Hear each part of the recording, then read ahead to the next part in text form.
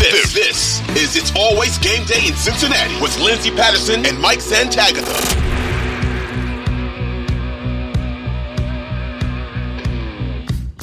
They just don't trust a single running back to run the ball outside of Joe Mixon. Because when Travion Williams gets his carries, they're usually like third and long garbage carries.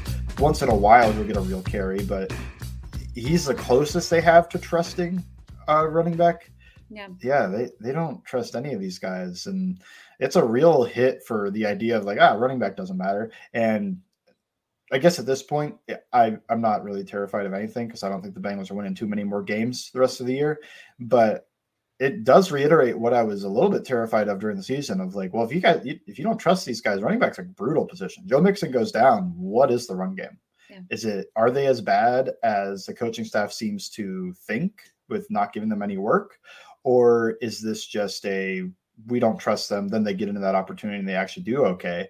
I don't know. So great stat on the run game today. 0 successful plays in the run game. Charted RB's was it Ben Baldwin charts success rate, and the Bengals were top 3 in success rate last year in the run game after week 4 when they changed the run scheme. Today is 0. That is obviously the worst that you can do, and probably the worst. I don't know if I've seen that very often, where not a single run play. All you need for a successful run play, I think, is 5 yards on first down, half the distance on second down, and then third down has to be a first down.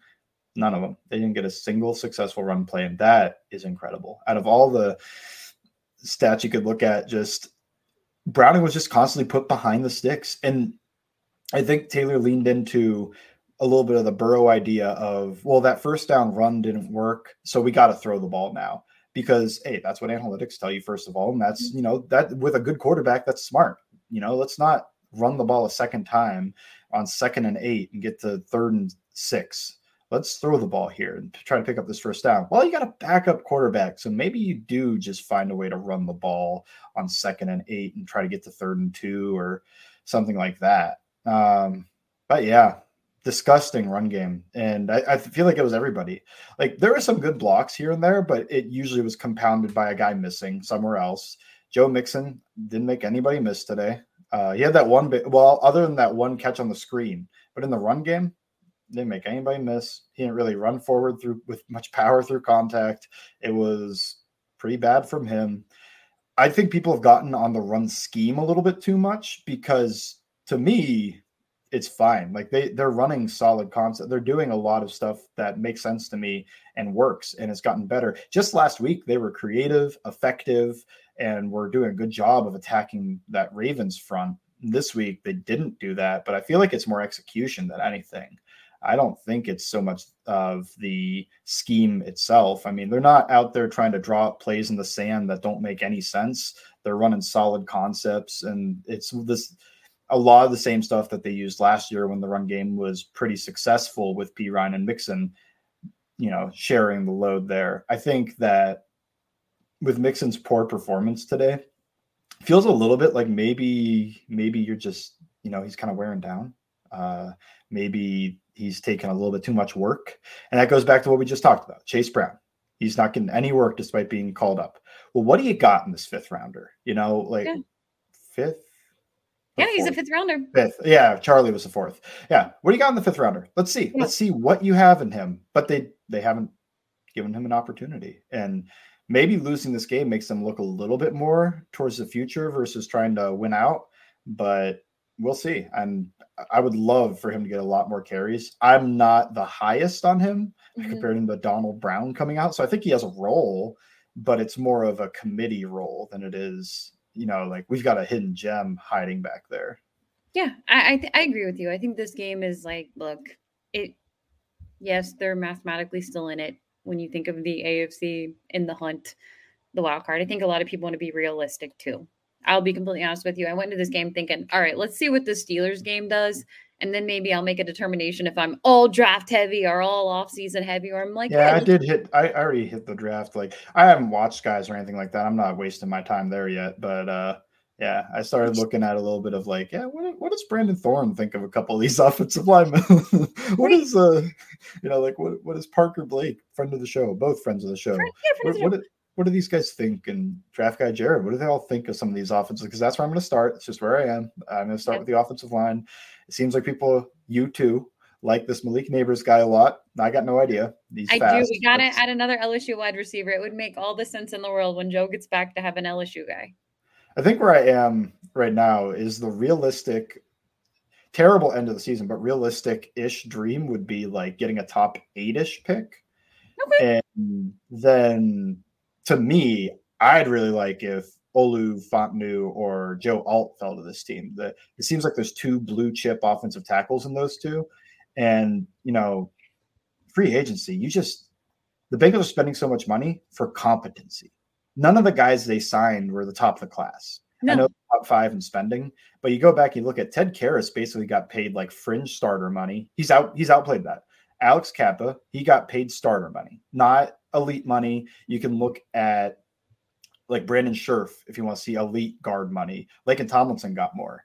I think Austin Corbett got similar or the same, maybe even more than him too. But all these guys were seeing like tier 3 guys. Orlando Brown, big signing. Like that was the one, but he hasn't played exactly up to expectations. At the same time, he also did have that groin injury and he has seen a decline in play since. And Alex Highsmith got him a couple times today, but at least it wasn't running through him. It was going around the arc, which is where he's been the weakest. Jonah Williams also, they drafted him. He's been solid. And I thought in this game did a pretty good job. Mm-hmm. That sack that he some people are going to talk about both those plays. One, I think that was Drew Sample's guy. Like, I think the idea on that play, I'm talking about the TJ Watt sack now. I'm going on a tangent, and I'm sorry. I feel like I'm hogging airtime here. But TJ Watt, when he rushes off that edge, the plan there is Drew Sample hits him, and then Jonah Williams is setting out to him, and he's going to get him after. What happened was that the Steelers brought a blitz inside of that to the C gap between Jonah Williams and Drew Sample. So Jonah goes, okay, well, I got to pick this blitz up because you're way out there. We can't exactly, it's going to be really hard to flip. But Drew Sample saw the blitz and said, ooh, got to protect inside. But Jonah's setting out there. And that's just one of those situations where, Drew Sample's been a really, really good blocking tight end, but also blocking tight ends make mistakes. And that's what I think. I don't think that was a misidentification from Karras, who I assume is doing like all the protections with Browning in there. I don't think that was like a bad protection scheme. Although, some people have argued that, just block Watt. But it's a miscommunication. Like they had a guy in place to block Watt in Drew Sample, which, tight end on Watt, not great, but that's a blitz. And against a blitz, ball's got to come out quick. So as long as you can hit him a little bit, free play for Watt to get a sack. Second one, the first one, though, that was so much like, Jonah got beat, but Browning held that ball for 5 seconds? No offensive lineman's holding up. You cannot. 5 seconds. Come on, get that ball out. Yeah, I think, offensive line, I'm not even, it's not really a big thing for me in this game. It's run blocking was the issue with the offensive line. I thought in pass protection, they were fine. Yeah. For Jake to have the time that he did during certain times, and when he had time to hold on to the ball too long. I'm like, Joe would have already had the first down, or you always kind of think of these games. What would Joe Burrow do if it wasn't Jake Browning out there? But I don't want to be too down on Jake Browning. It's his first real start out there. Mm-hmm. You're going against the Pittsburgh Steelers defense, who I feel like it doesn't get enough credit, and they obviously can rush the passer, and they were able to do that. But for me personally, with Jake Browning, we'll see. It's really just getting you through the season. We can be completely honest through it. You can be optimistic and say, hey, there's still time. Maybe this offense will figure it out. Maybe they'll play spoiler the rest of the way. But for me, it's just house money for this team on the offense and defensive side. But offense, I hope this does. I'm not a big fire Zach Taylor, fire Brian Callahan. I've never been that way. And even kind of for Frank. It's also a fruitless endeavor, right? Yeah. They're not doing it. No, they're not going to. And for me, look, if Brian Callahan gets the option to be a head coach somewhere else, then fine, good for Brian Callahan. But probably not this year. It probably doesn't help him right now with Joe Burrow being out. But for me overall, they're just not.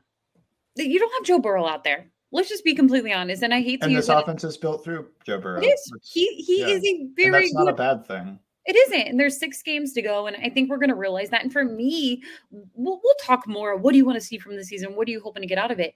And I do want to see that from the head coach, from the offensive coordinator, because I'm still pro Zach Taylor and Brian Callahan and Dan Pitcher. I'm not against them and Frank Pollock. I just want to see more. Hopefully this kind of challenges them a little bit, because you are without Joe Burrow. Let's see some different things out of the offense with creativity and just kind of going down the road. Let's see these next 6 games to see, I don't know, what if Joe Burrow was out there? I just